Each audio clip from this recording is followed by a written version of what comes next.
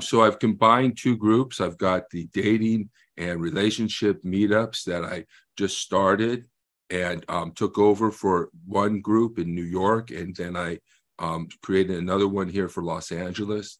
And then I'm also part of the Nonpartisan Red Pill Men's Group. And that's a group where we discuss dating, sexuality, women, relationships, and politics without all the right-wing crap. Welcome to the Nonpartisan Red Pill Men's Group. We meet every month, and you can register for that meeting just like you did here. And that's at tinyurl.com/redpillmen. And today we're talking about the soulmate myth.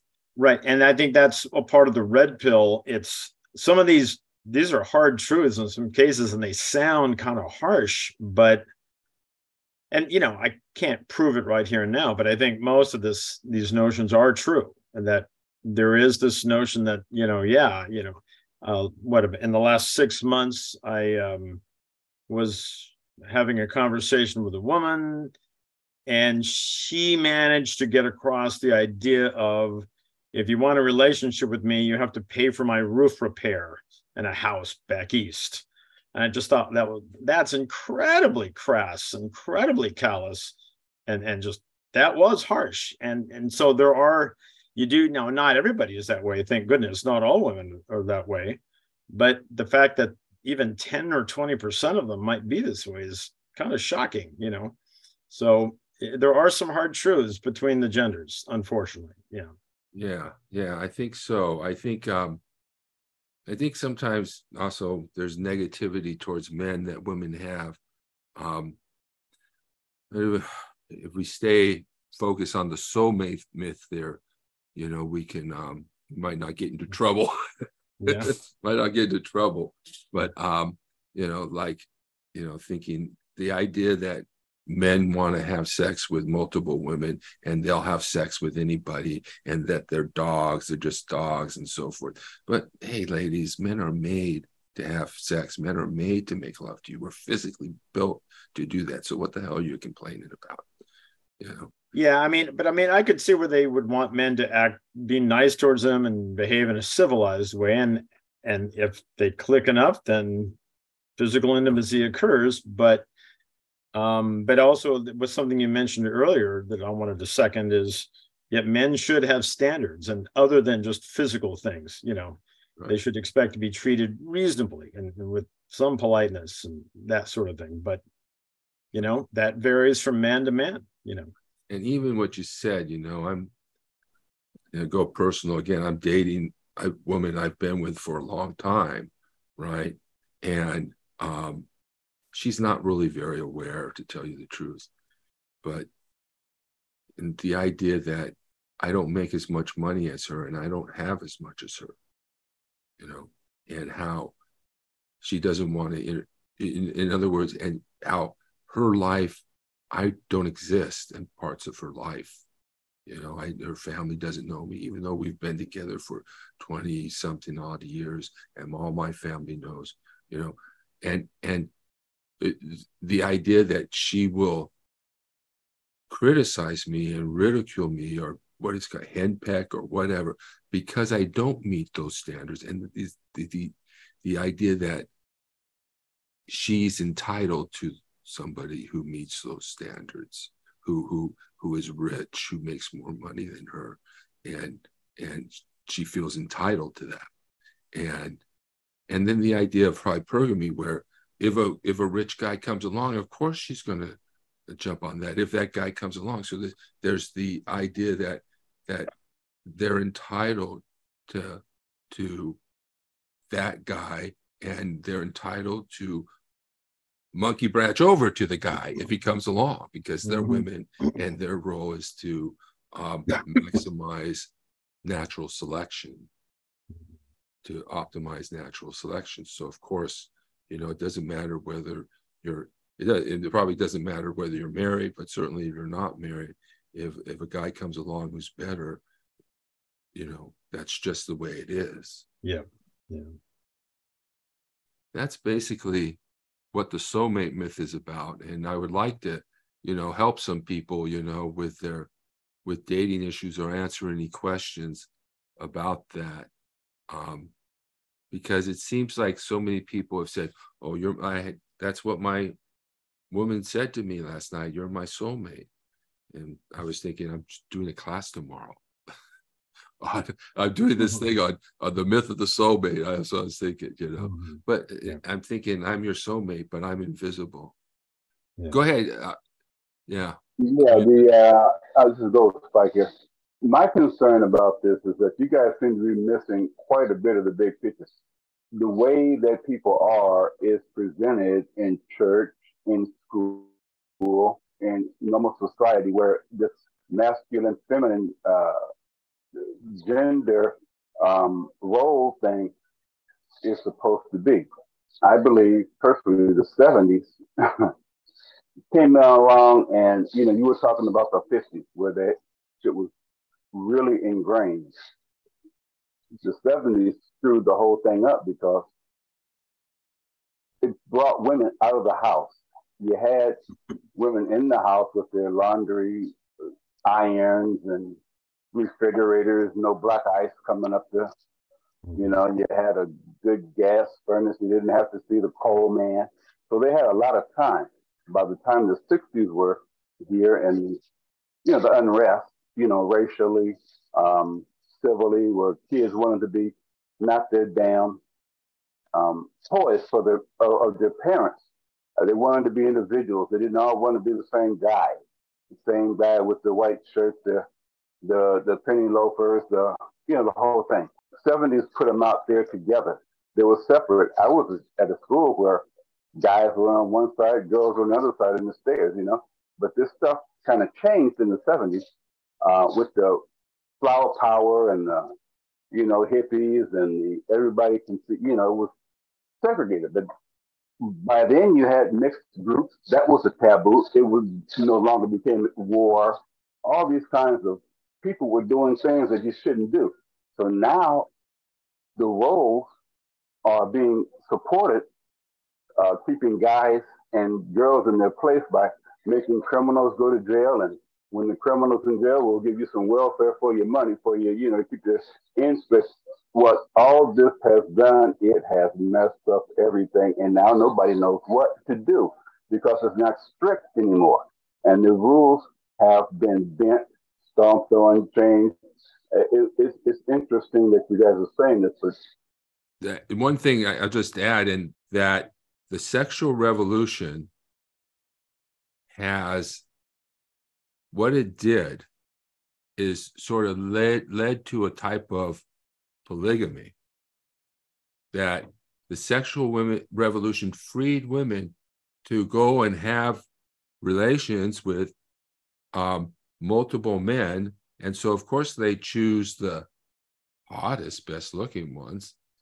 And so they end up sharing those men. And then those men inevitably don't start a relationship with them. And then that man represents all men to them when most men are invisible to women. And so that's the sexual revolution has led to 30% of men being sexless. 30% young men being sexless. They're not having any relations. They don't have a woman. They don't have that. That's what the sexual revolution, whereas it's led to. In Japan, those guys in Japan, I think, is probably close to 70%. You see that, like I said, the roles aren't fixed anymore. They let women go to work. These guys don't know what the hell to do. It used to be that's the way it is. You're the guy, you run things, da-da-da-da. It's over. And guys don't know exactly where they fit. Because it's been that way. It's dang near genetic, man. Well, when you say genetic, and this is what evolutionary psychologists say, is that we have this sexual strategies that evolve over because of women's needs and men's needs as well. And also, women bear children, men get women pregnant. So women, we need a woman to bear children. We don't need each man to impregnate women. One man can impregnate multiple women. So there's not a need for this other 30% of men out there who may not meet the standards that most women are looking for. And we talk about these increasing standards. They're not really increasing standards. Women are killing it, and men are being slaughtered. Yeah.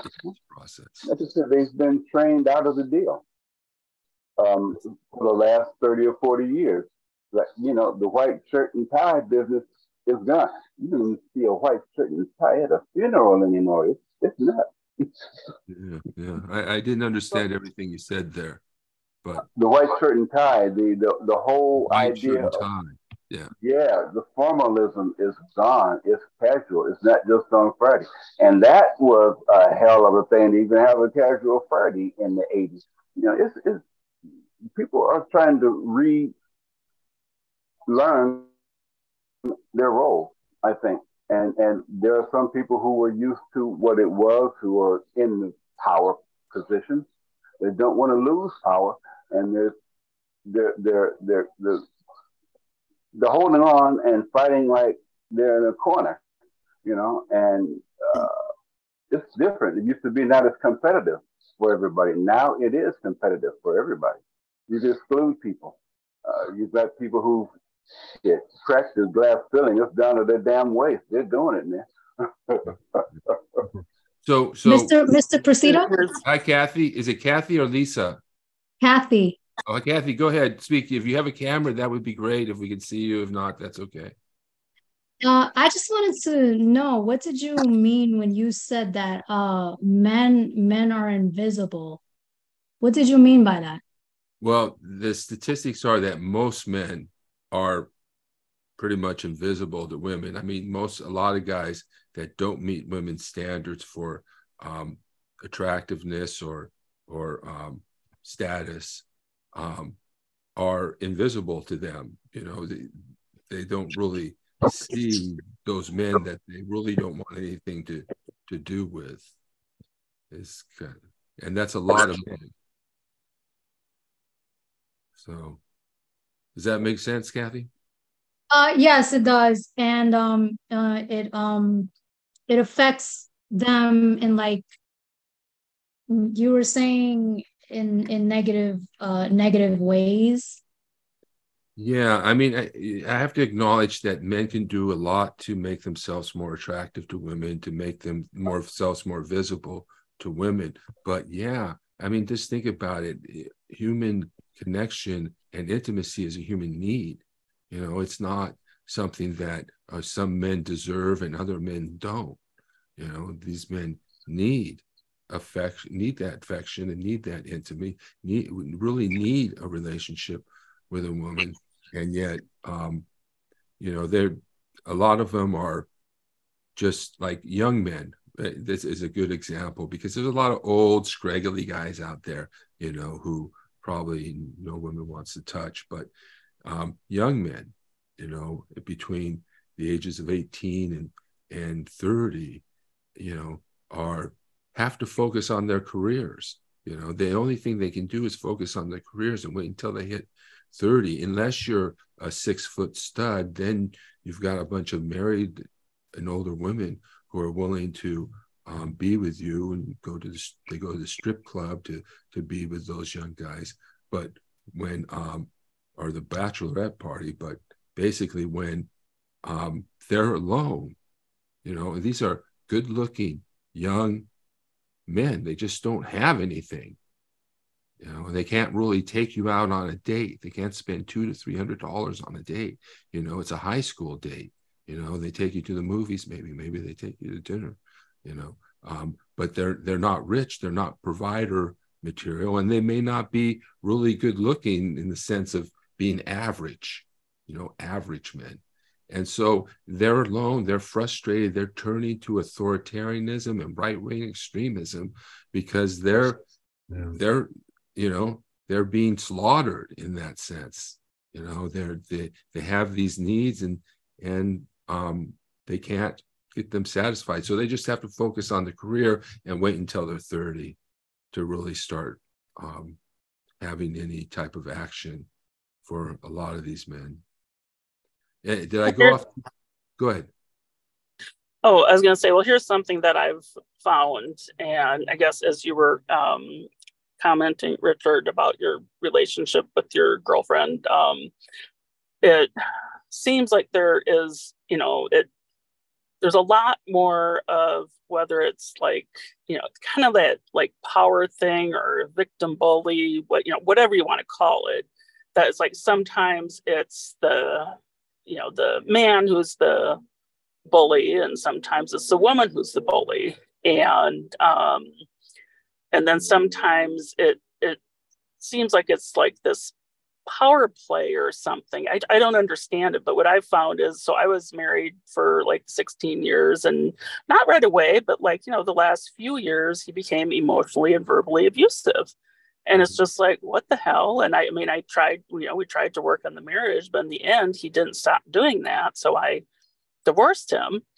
And then he married someone, and then he kind of took the role of victim. And then now his wife even physically and verbally and emotionally abuses him. So it's like, I've sometimes seen that pattern, and it's interesting. But then like, with myself, I mean, I, want, and maybe this is why I never get dates.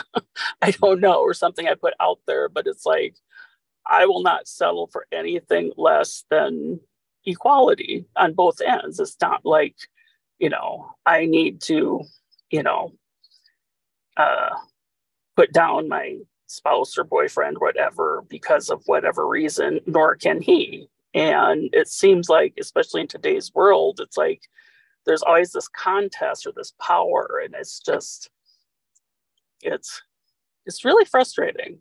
So, and I've just heard so many people that have that, some type of thing where it's like that, kind of like that power play where.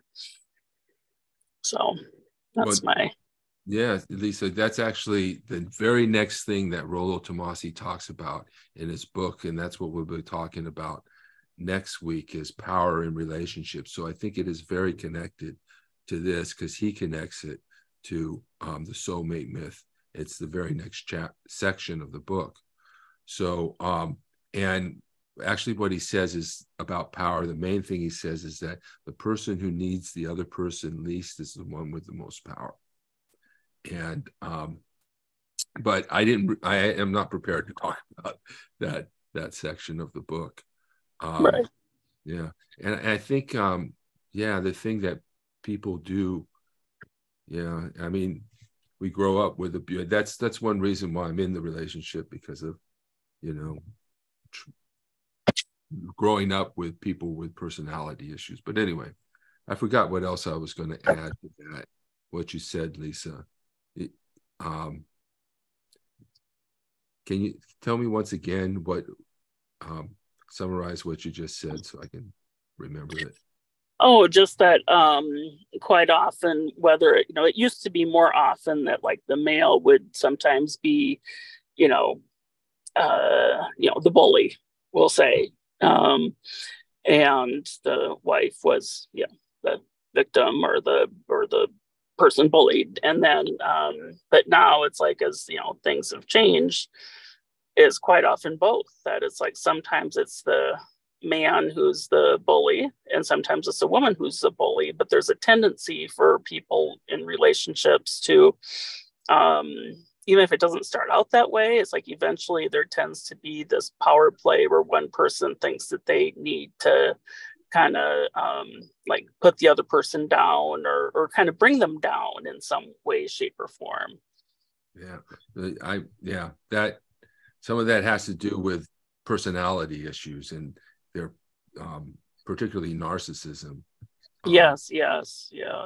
So and the thing is, here's one thing to think about when you talk about a commitment to equality, because I had a commitment to equality because when I had a mystical conversion experience in a feminist studies class in college, and minored in women's studies. It was called the Study of Women and Men in Society at the University of Southern California.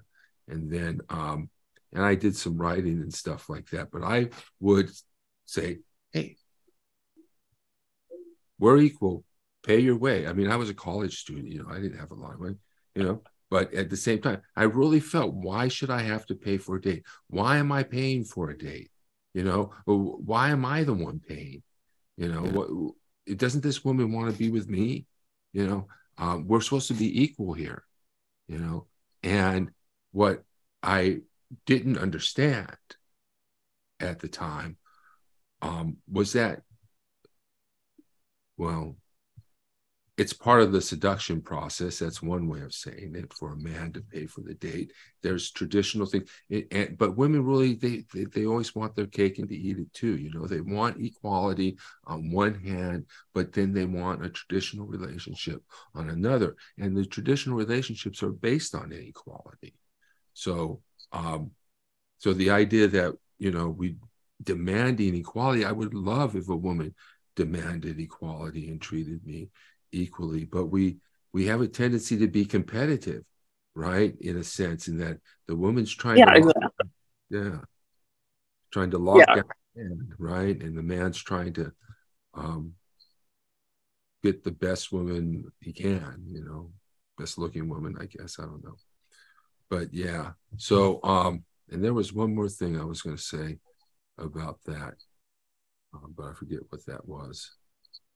Yeah. Well, if I could just ask Lisa, if you could elaborate on what is your idea of equality, and if you could include like who pays for dates and stuff like that. I'd be curious to hear the woman's perspective on that.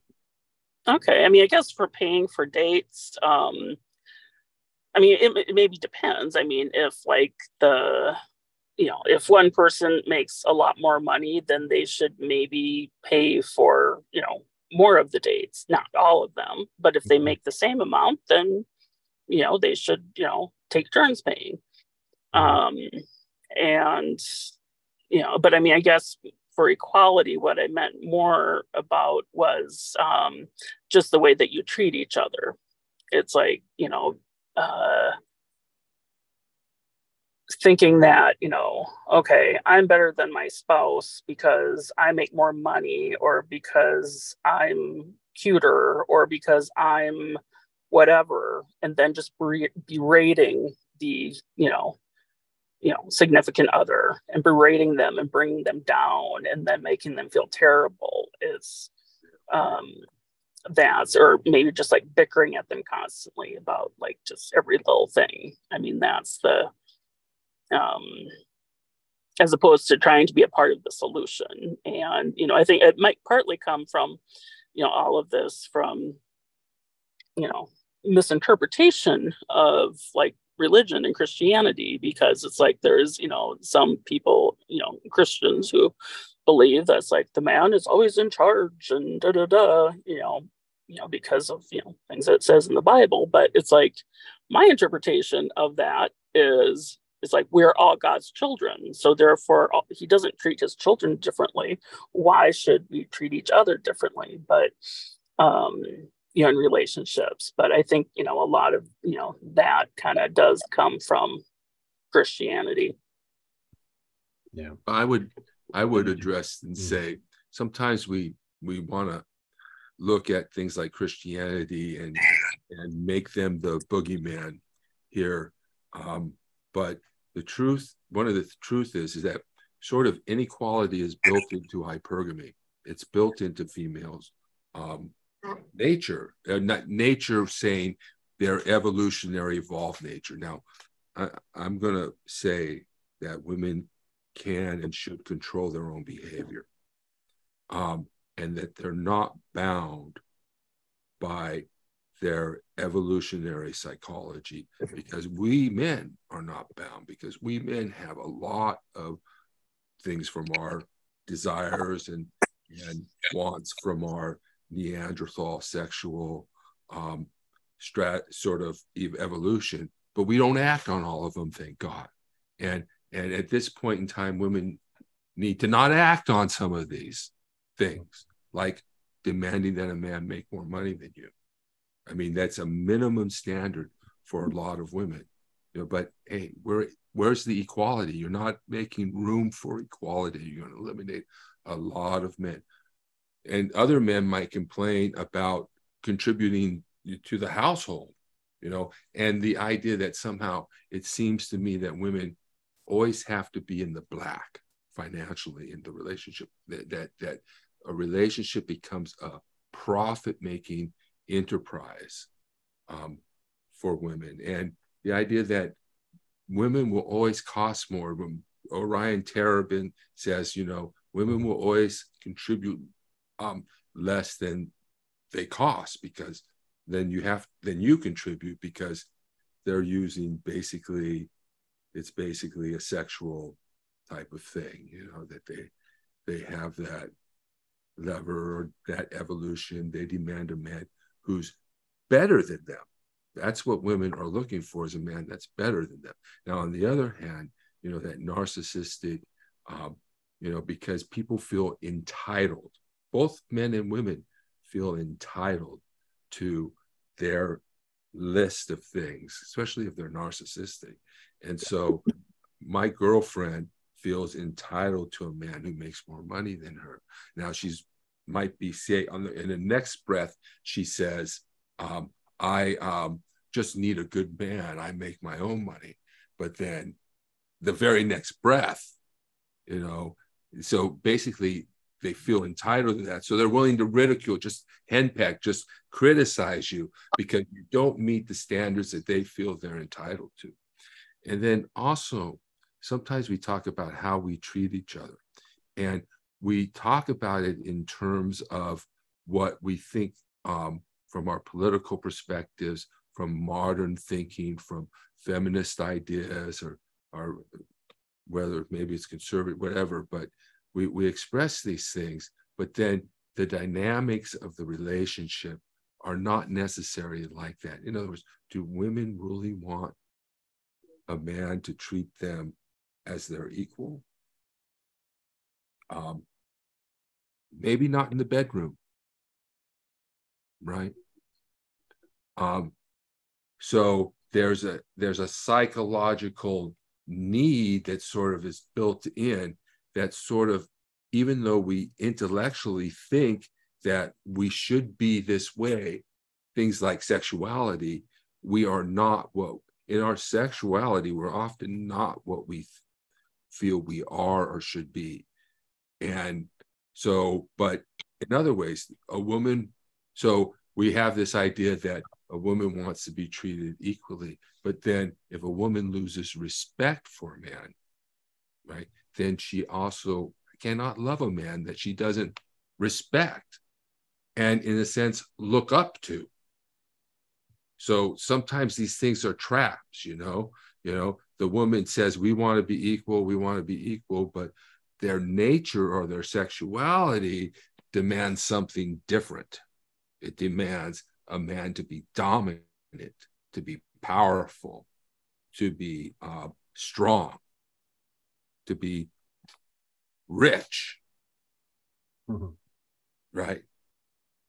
So, so we're sort of caught in this idealized version of a pro-feminist reality that we want to reach, of equality and treating the other with fairness, but we're blocked by this sexual desire to be dominated or to dominate, or to be overwhelmed in that type of relationship. And even in our relationships, we want a man to be, women often want a man to be in control, to make the decisions, to drive the car, you know, to pay for the dates.